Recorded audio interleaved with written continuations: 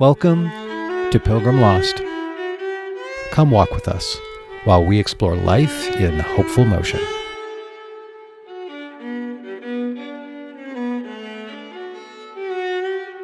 Welcome to Pilgrim Lost.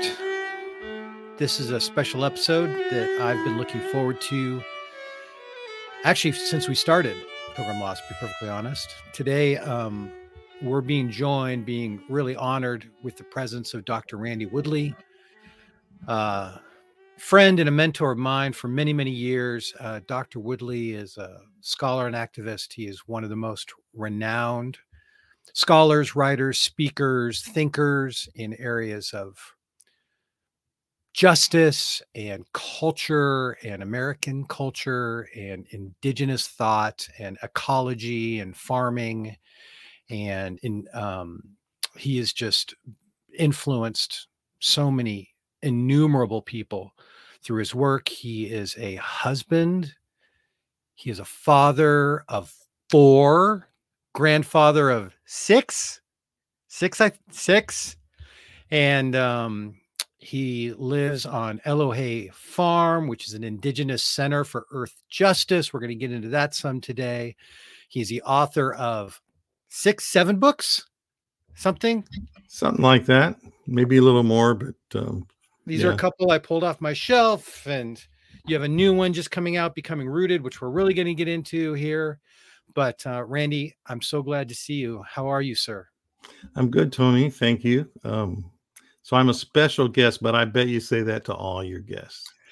Well, on some level that's true, but I don't refer to other guests as uncle. So there's definitely more affection in this. There's a familial love that's hard to describe, and so special guest as best as I can do. All right, I'll accept the compliment. Thank you. Yeah, I mean, on that note, and I just want to gush because first of all, I'm like all heart and I'm that guy, but Randy is so, I mean, you and Edith have adopted us in so many ways. We've been out to your farm multiple times, out to Elohe. My kids have all been out there tons of times, and we've done building projects, and you've invited us into the community, and you've loved us, and we've done sacred experiences together. And I just so appreciative, buddy. So that's me gushing. I was trying to keep it professional, but now I just start to lose it because that's the kind of guy I am. Thanks, Tony. Hey, to get started, Randy, I mean, you're a Cherokee descendant.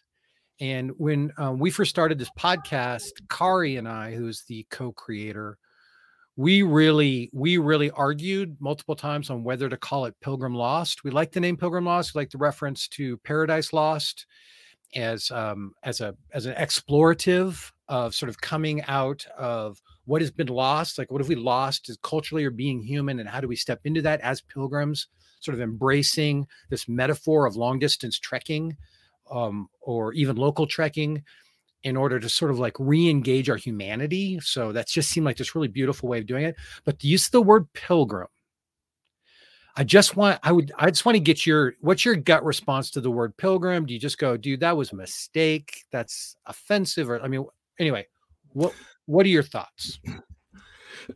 Well, at least you didn't use the word Puritan, right?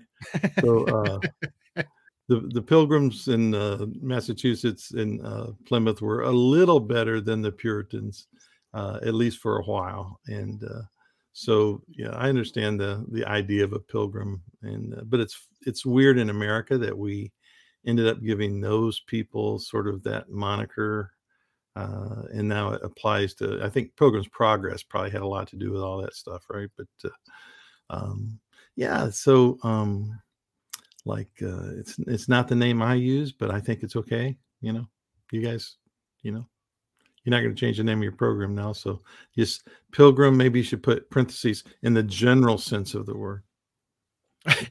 in a pre 16th century sense of the word, or pre whatever sense of the word. Yeah, I mean, the heart of it is, ancient pilgrimages, people who go on pilgrimage, a quest for the sacred through journey, basically. It's the hope. But it definitely is a loaded term in American culture, because it did get co-opted and the first encounter with the word we got as children, most of us being raised in the United States, was a reference to early settlers and that very, very complicated history. Yeah, I mean, like most of them were, those first, like that first generation, even though they were like, like they had this fatalism of Calvinism, and they understood, like, William Bradford, who was the second governor of Plymouth, said when they discovered the Wampanoag village and the bones and all, then they found out that they were dead from disease, basically, right? And then they discovered all these stores of corn and things, food hidden. And then his reaction, of course, was a typical Pilgrim reaction at the time, which was, surely the God of heaven has wiped out the inhabitants of this land to make room for us. Right. So it's a loaded sort of a term, but there was a time of sort of peacefulness, that first generation anyway. Yeah. So, hey, you work with what you got. Elohe, Indigenous Center for Earth Justice. You guys acquired a new property, what, 3 years ago now? It's not even been 2 years yet. Okay, April 2 years ago. 1st will be 2 years. Yeah.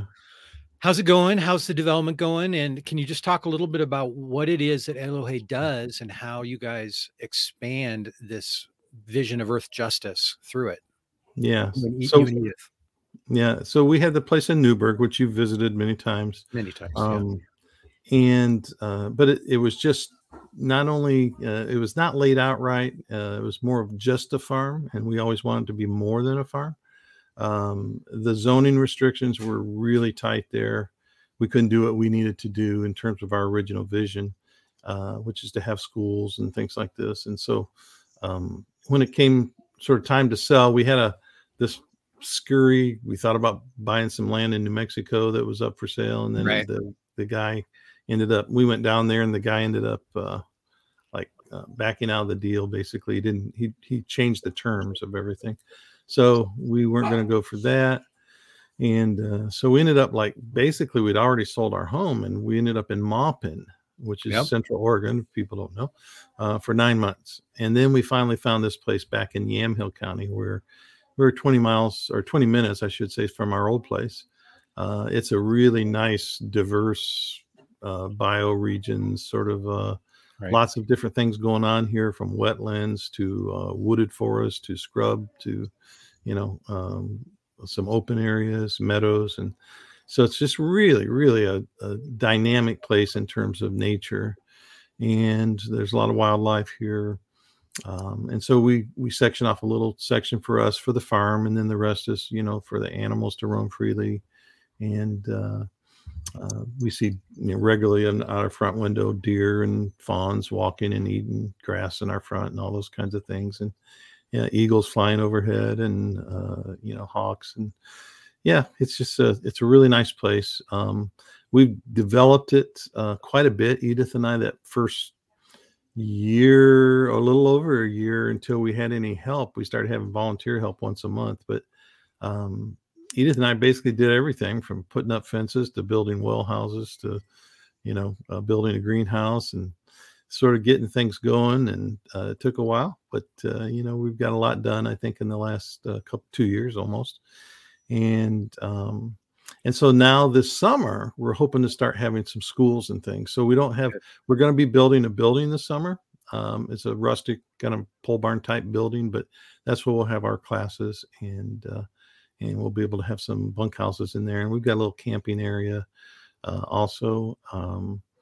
And basically we teach and mentor, and we eventually want to hold like a couple summits a year where we can open it up to everybody. But yeah, we're sort of doing the same thing we've been doing all along for the last 30 years or more, which is reaching both into our native community and non-native community so that we can all heal together and decolonize. That's sort of the number one goal, is to start the decolonization process, or meet people where they're at in that, and then to help everybody indigenize. So and a lot of people are like, well, how do you indigenize if you're not indigenous? Well, we're all indigenous from somewhere. Just time and space is the difference. And so I think that Creator has put in us that sense of living with the land instead of living on the land or extracting from the land. And so we've been trying to do that for a number of years, and we model that. We have a seed company. We take people through the stages of growth and planting and companion planting and the spirituality of the land and how it connects to our faith journeys, our spirituality, I would say. All of that.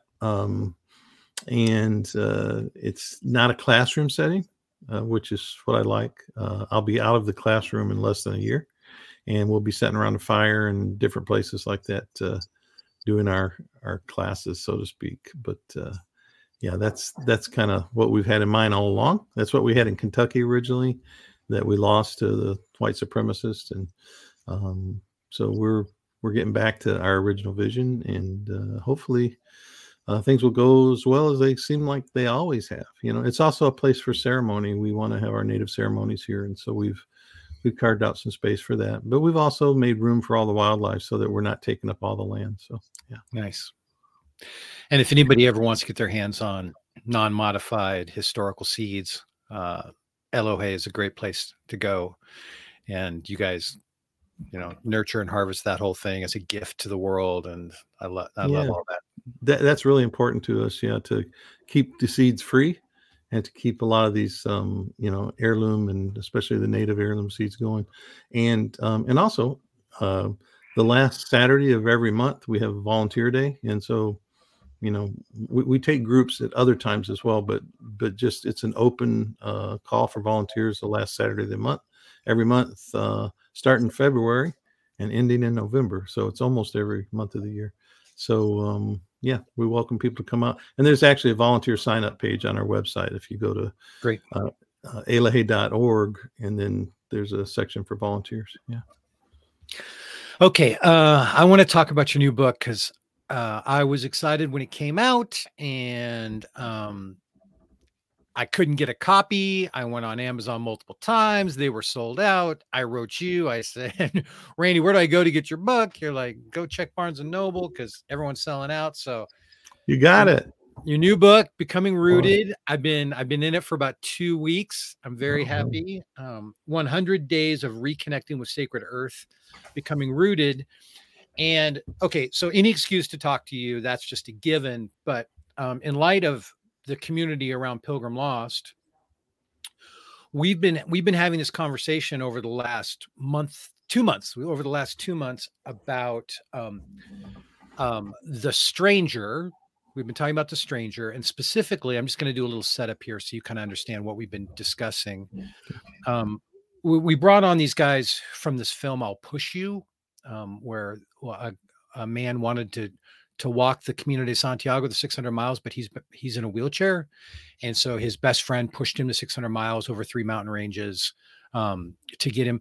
And one of the things we talked about was the sensation when you're on pilgrimage, when you're on the Camino de Santiago, the sensation that everyone around me on the Camino, we're all in the same story. We're not in different stories. We're all in the same story. So everyone just is your friend. You just assume everyone is your friend. And it's this sensation of like, oh my gosh, this is amazing.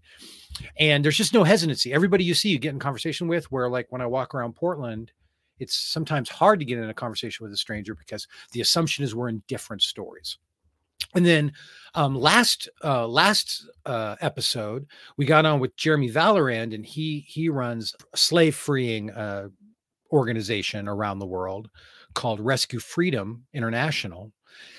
And he does these long treks to raise money so that while you're giving this huge gift to yourself to go on these long treks to nourish your body and nourish your community, you can simultaneously be raising funds to nourish the body and the community of people on the other side of the world who are suffering in this very, very particular way, bringing freedom to the world. And that even the person on the other side of the world is not a stranger, that in this process, I discover that we're in the same story as part of this sort of global thing. And what I want to talk to you about, and what Becoming Rooted is so much about, is that the natural world Sacred Earth, that we're in the same story with Sacred Earth. And this entire 100 days, you're just opening up all of these, you're pulling back all these layers to go, here's a way to connect with Sacred Earth. Here's a way to connect with, here's a very specific practice you can do. Anyway, now I'm doing your job. Can you just talk about how, because we're just addicted. We're addicted. We're speciesists. We think, that humans are the ultimate and maybe the only real species worthy of connecting with. And yet, and you've written multiple books on this topic, but this book in particular, to deprogram that. Can you just talk through what you're trying to do? And then I just want to get into how, like, help us with how. Yeah. So the problem you identified, right? We got a big fancy word for that, right? Anthropocentrism. So that means that you think human beings are like more deserving and better than, and deserve more privilege than everything else on earth, which is not at all, a view that's going to sustain us.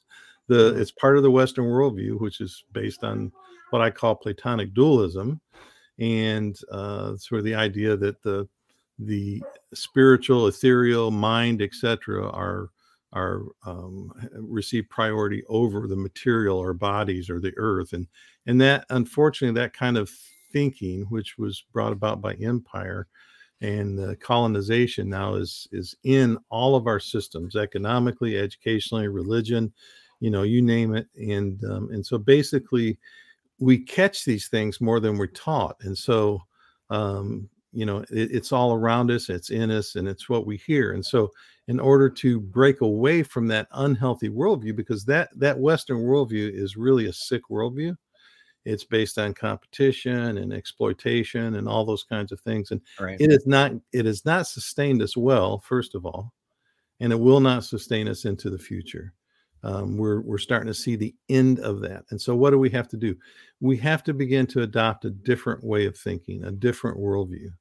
And for my best understanding, an indigenous worldview, a more indigenous worldview, especially if we take on the values of those peoples who have lived on this continent for 28,000 plus years, and who've learned, who weren't perfect, but learned along the way sort of how to live with the land here. And if we can begin to adopt that kind of an outlook on life, then we might be able to continue to have the privilege to be co-sustainers of this earth with Creator and the rest of creation. And so it's a big order. It's a tall order, but our time's running short. And, they were just new. NOAA just released a new report, and there's been lots of different United Nations and others reports on, like, things are worse than we think, and they're worse that we're willing to admit. And so how are we going to learn to live with the earth? This is a way that you can go on a journey and you don't have to leave home, right? We all are connected, like you said, through the earth. That's what we have in common.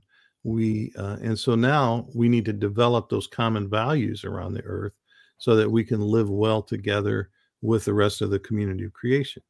And so that's like starting point. I didn't write it for any particular religion. I didn't write it for any particular philosophy. I wrote it because I believe all people have this in common, which makes us all spiritual beings. And so if you have any sense of spirituality at all, then this is a book that helps people on a daily basis to think about things in a different way as they look out at creation. And I share a lot of my own personal experiences and things like that throughout the book, but they're just very short tidbits. And then at the end, the thing I'm most excited about is at the very end, there's a little exercise to kind of move you beyond just thinking, right? So that breaks up the dualism. It's like, get out and do something. Because, I think, for a lot of us in Western mindset, it's like, if we think the right things, we think we're doing the right things, right? And this has nothing to do with just thinking. This has to do actually with connecting. And all of us can do that. And we can do it right where we're at. In fact, I encourage people to do it right there in their own yards and in their own communities. So to get involved with creation, right there where it's happening around you. Okay. I've done more reading than most on world religions, but inevitably you come across streams in almost every world religion that emphasizes sort of returning to the natural, reconnecting with the natural as an inherent part of spirituality around the world. And then increasingly counseling and therapies are embracing this. Somatic counseling and some other things are embracing this reconnecting with nature as a part of the healing process, that part of what this wounding, this bondage, whatever you want to call it, this paralysis of the modern human experience is partially healed by reconnecting with one another, certainly, but also reconnecting with nature, with creation. But you made this great statement. You said it's something that is caught, not learned. And when you catch something, the unraveling of it is sometimes more difficult than even ideas. And so, I'm reading the book, and at the end of every chapter, you've got a meditation. You've got, go on a walk today and engage creation in this way. Like, can you just kind of talk about sort of how to uncatch, or how to maybe catch a different mindset? Yeah. While it seems like a tall order, right? Changing your worldviews. Anthropologists used to say that worldviews are immutable. That means they can't be moved. They can't be changed. But we know that's not true. In fact, I always say that it's never been true, because women who have been largely discriminated against by men in lots of societies, not all societies, have always had to sort of, especially in the United States, have had to think both with their own viewpoint as a woman and a man's world, a man's viewpoint, in order to sort of make it. And so it's not hard. And they call it, there's another big fancy word coming up here. There's a phrase that anthropologists use called indigenous cosmopolitanism. And that means there are people who can not just act in two cultures properly, but can see from two different worldviews. In other words, the things that are caught, the things that no one has to teach, those values and all those things that go there. And so as we look at, like, okay, how do we change that? We think, okay, that's going to be a horrible, terrible, long, a lot of my books I write and I kind of take it on theologically and philosophically and try to kind of take it head on. This book, I'm just trying to get people to walk with me for 100 days or as many as that you can during that period. Right. And I made it accessible and readable and, so that you can just sit down real quick and in 5 minutes, basically read it and hopefully think about it throughout the day. But what happens with the things that are caught, that worldview, is once you start unraveling one thread, it all starts to fall apart. That's the beautiful thing about it. And I've seen this happen so many times when people if you want to call it the decolonization process or whatever, shifting your worldview. It's like, even sometimes just one experience does it, and it's like, once you sort of tear at the fabric of that foundational thread of the Western worldview, and you see how false it is in so many ways, and how it's not meant for people to live on this earth with, then all of a sudden you start noticing it all around you. And then the idea is what we call basically continuing to decolonize and then indigenize. Learn, like, what does it mean to then live with the land and live with people and live with these kinds of values that have sustained people for so long. Can you talk at all, and this, I may be phrasing this wrong, but is there a way to implement like greeting the earth, or greeting our non-human neighbors as we go about life? Is that something that you practice, or is that something that you would encourage? Yeah. So, well, I practice a little ritual, and I know I shared this with you before, in the mornings of a little abbreviated water ceremony. So in the old days, the Kituas, people in my group, ethnic group would go to water, and then they would pray each day. And another way they did it was to greet the sun and hold their hands up and pray and bless themselves. And so I use a number of those kinds of things, but in terms of greeting, like an official greeting, there's a wonderful thing people can look up. You can write it as the Iroquois Thanksgiving prayer, but it will come up as the Haudenosaunee Thanksgiving prayer. And it's a greetings to the natural world, right? And in that prayer is so beautiful because it goes through everything, through the plants, the food plants and the medicine plants and the trees and the sun and and it finally ends with the wise teachers and then the creator. And so it's a beautiful thing. We use it actually at Thanksgiving time, and we read the whole thing. It's a beautiful way to even if you did like one of those in the morning, one section at a time, there's probably 25 sections in there. Yeah. Wow. That's a nice little practice. We're going to try and track that down, and we'll have it in the show notes for people to at least find a link to go see it. It sounds like it's too long maybe to print in the show notes, but yeah. Maybe we'll probably print it on the blog. Maybe we'll print it on the blog so people can go there and see it. I do this thing, and tell me if I'm missing it. I've been doing it for years. So I walk around the city. You know this. I'll go for 5 to 10 mile walks around the city as a regular part of my personal practice, my pilgrim practice, trying to live out these values, greeting neighbors. But the diversity of trees in Portland for an urban center to me is stunning. I mean, incredible. Yeah, it's stunning. I mean, I know that it's a concrete covered world, but the diversity is unbelievable. And I have my favorite trees that I visit as I walk. And I have this thing where I can't help but put my hands on the texture and my nose in the bark, as I pass the trees, just as my own way of sort of a multi-sensory kind of connection with these unbelievable creatures that are older than me, that will be here when I'm gone, probably some of them. Does that speak to this? Yeah. I mean, and you say, okay, yeah, but look at the life. And one of the things I talk about is urban people, just to get out in your yard and look at the life going on around you. Actually, there's way more than what you suspect, right?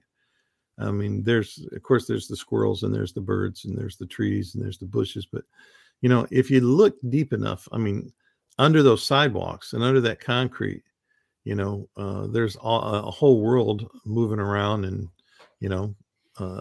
reproducing and eating each other and all this. They say in one handful of healthy soil, good, healthy, composty soil, there's more microbes than there are people who have ever lived on the earth. And so even in unhealthy places, you're going to have something going on, right? And so, and then those trees, like if everybody walked out of the city right now, and I don't know how long, but not long, all those sidewalks and all those buildings and everything would be gone. But guess what would still be there? The soil and the trees and the bushes and the animals and the birds. And so, we just got to get our perspective right. We think that those things that we build are the monuments to humanity, right? And it's all about making it life easier for us. But we forget that we live in a whole community of creation, and we are just co-sustainers with everything else and with the Creator to continue to keep things moving in a positive direction. And so that, our harmony way, Elohe is a Cherokee word that means, the earth's producing in abundance. The whole community of creation is at peace with one another. Nobody's warring with one another. Everybody has enough to eat, those kinds of things, not utopia, but living the way that we were actually meant to live. These are what I call the original instructions. And you can get a little bit of that, even in the urban settings, and you're an expert on that, Tony. There's a lot going on, not just with people. So, but to remember, we're among a whole community of creation. I have these moments. They don't happen very often. Every few months, I have these moments where I'm out walking in my neighborhood, And I may have been walking for an hour and a half, and nothing special, just another day out, getting a little exercise, maybe greeting a few neighbors on the way. No big deal. And then maybe I'll take a couple of deep breaths, like really, breathe in through my nose, really take in a good lung full of oxygen. And suddenly I'll look around, and I kid you not, suddenly everything will be 3 times more beautiful than it was a second earlier. Like, the greens will be greener, the reds will be redder, the textures will be more dynamic, the sky will be bluer. Like, just suddenly I'll just be like, holy smokes, what just happened? And I don't know what's going on there, but it kind of, it freaks me out. And then I just try and sit in it. I just try and hold it as long as possible because I don't want it to go away. Yeah. So we're like living in the moment, right? Paying attention to what's going on around us. We have all of a sudden a consciousness that, sort of how small we are and how alive everything is around us. And I think those things happen to me after I sit for a little while, usually. And all of a sudden I realize, geez, I'm just a little part of all this, but there's so much going on, and, a lot's not going to change out here when I'm no longer out here, right? It's just going to keep going. But I'm privileged to be able to be a part of it and to try and make it as great as I can while I'm here for not just myself, my children, my grandchildren, the next 7 generations. And really, like, who does it belong to? It belongs to the Creator, and it belongs to everyone. And that's the wonderful thing about it. We don't sort of own anything out here. We don't get to take it with us. We end up back as, humus or soil. Eventually, no matter, how long you postpone it, you're going to end up back there. And then life goes on. The circle's completed. So we get to be part of that system. And if we're really privileged, we get to like make a difference and make it better. So. In becoming rooted right at the end of the first section, and if I'm stepping on something too sacred that you don't want to share on this podcast, just say, whatever. But you share a dream that you had, a really sort of unbelievable mystical dream. Is that something you'd be willing to share, or at least share maybe the conclusion of it if you don't want to tell all the details of it? Yeah, I can talk about that. I don't usually talk about that. In fact, I hesitated to write it in the book, but I thought I felt that when I was reading it. So that's why I'm being tender. It's too important a lesson to not share, right? And so, so Edith and I were in New Mexico at the place they call the Ghost Ranch, which is a retreat type center. And we were at there was a thing called something like Native Elders and Spirituality, and we were invited. We were like definitely the elder juniors there, but there were, some Pueblo elders and Navajo and others, and we participated all week long in sharing stories and teachings, and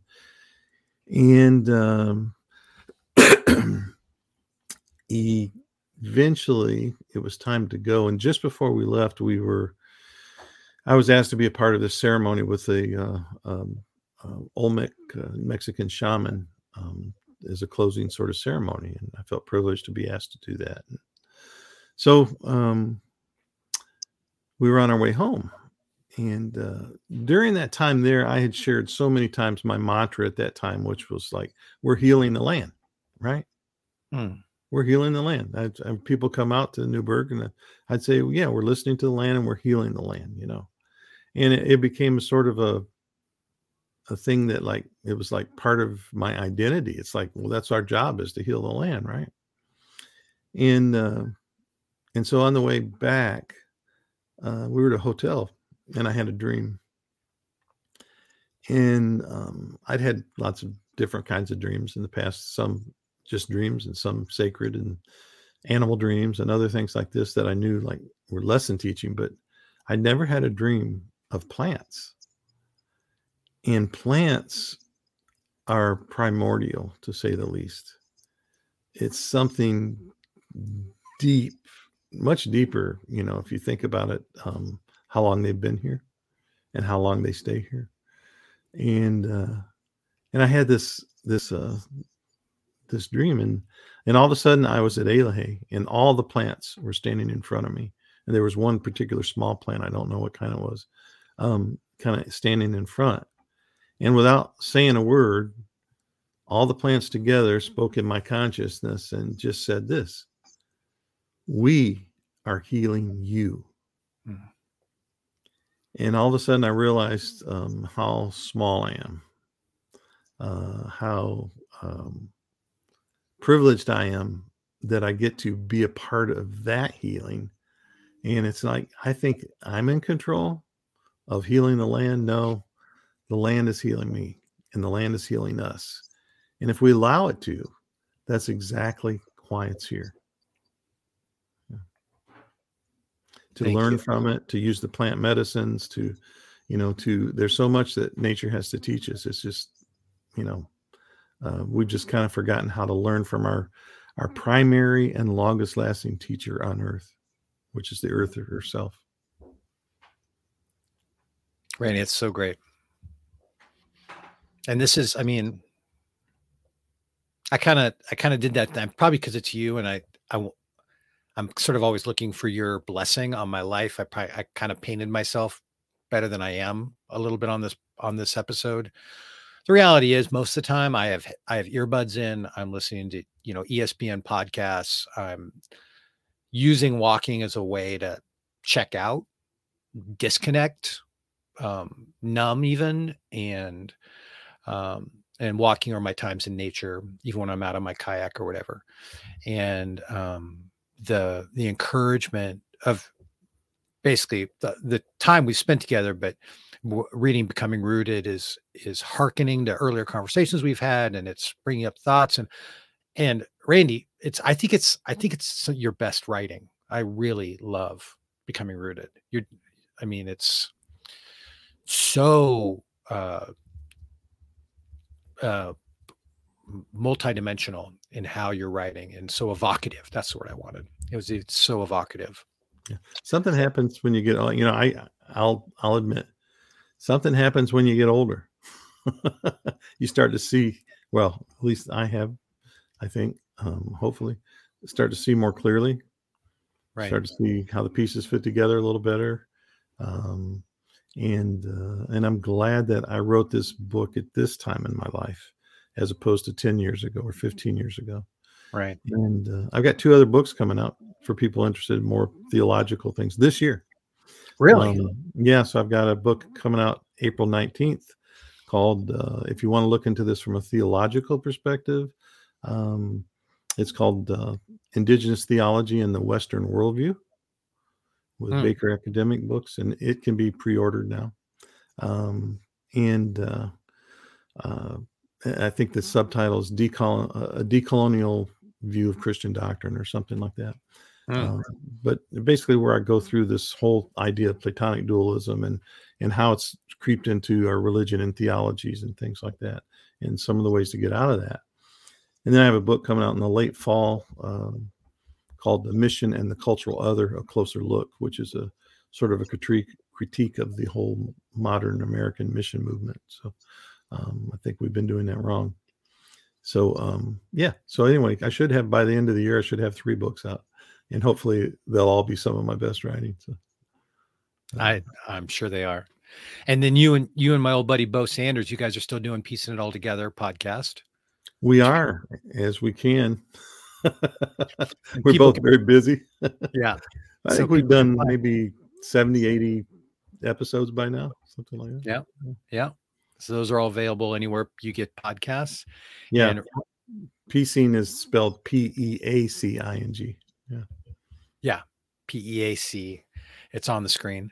Piecing It All Together. And before we say goodbye again, sadly, anything else you'd like to say you haven't had a chance to say? Well, I just think that if you're thinking of making a change in your life, that this is a good time to do it, because there's a lot going on. Right. We're like looking for new stuff. We got Gen Z and millennials, a whole 2 generations there that are like ready to do something different. And so we're sort of like poised, like an arrow being drawn back right now. And so the question is, well, what do I shoot for? What's the target? Right. Well, the target can be changing your own worldview and adopting them, decolonizing and making a more indigenous worldview so that you can live better with your fellow human beings and the rest of creation. And so just encourage you to do that. I'm not the only person doing this. I'm just trying to do my part. But yeah, if people can like say, all right, I've been suffering through all this for the last few years and this crazy, political stuff for the last 5 years, 6 years, whatever. And now it's time for me to like really change things up. It's a great time to do it. So do it.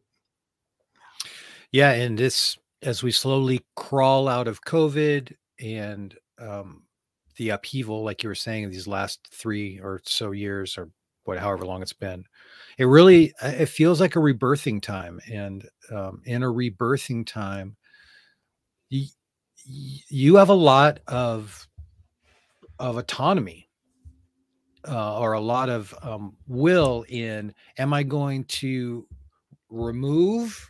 Am I going to further hide within sort of a protective matrix of ideas, or am I going to become more open, more free, more curious of the other, of the different? And one of the things we talk about on Pilgrim Lost a lot is that curious lifestyle. Yeah, and that agency. If it's like, if we've been feeling like tossed back and forth and not much control or whatever, agency is something that we ourselves can take a hold of and do, and it gives ourselves dignity and gives others dignity around us and freedom. And so this is the time for change. Yeah. Dr. Woodley, Randy, Uncle Randy, thank you so much. You can find Randy at Piecing It All Together, PEAC, Piecing It All Together podcast, randywoodley.com, Elohe.org, Eloheseeds.com. And his new book is Becoming Rooted, 100 Days of Reconnecting with Sacred Earth. They will, just so people know, I don't know when this will actually come out, but we sold out in the first 3 weeks. Too bad. We sold a couple thousand copies in, and they've got another like double that amount coming out. Should start shipping March 1st. So great. Yeah. Great. And this episode, I think, is up the first week of March. So hopefully they should be able to order it. And so go check it out, and better move fast, because apparently Randy writes books that sell out, unlike my books. Never sold. Well, it was the first time for everything, right? So. Oh, well done. Well done. Yeah, everyone, this is Pilgrim Lost. What a treat to be with Randy, and what a treat to be with all of you. I hope that you're connecting with your loved ones, your sacred neighbors all around you every day, every week, as we continue to explore wholeness, a life of integrated curiosity and creativity. And as always, thanks for getting lost with us. Thanks, Tony.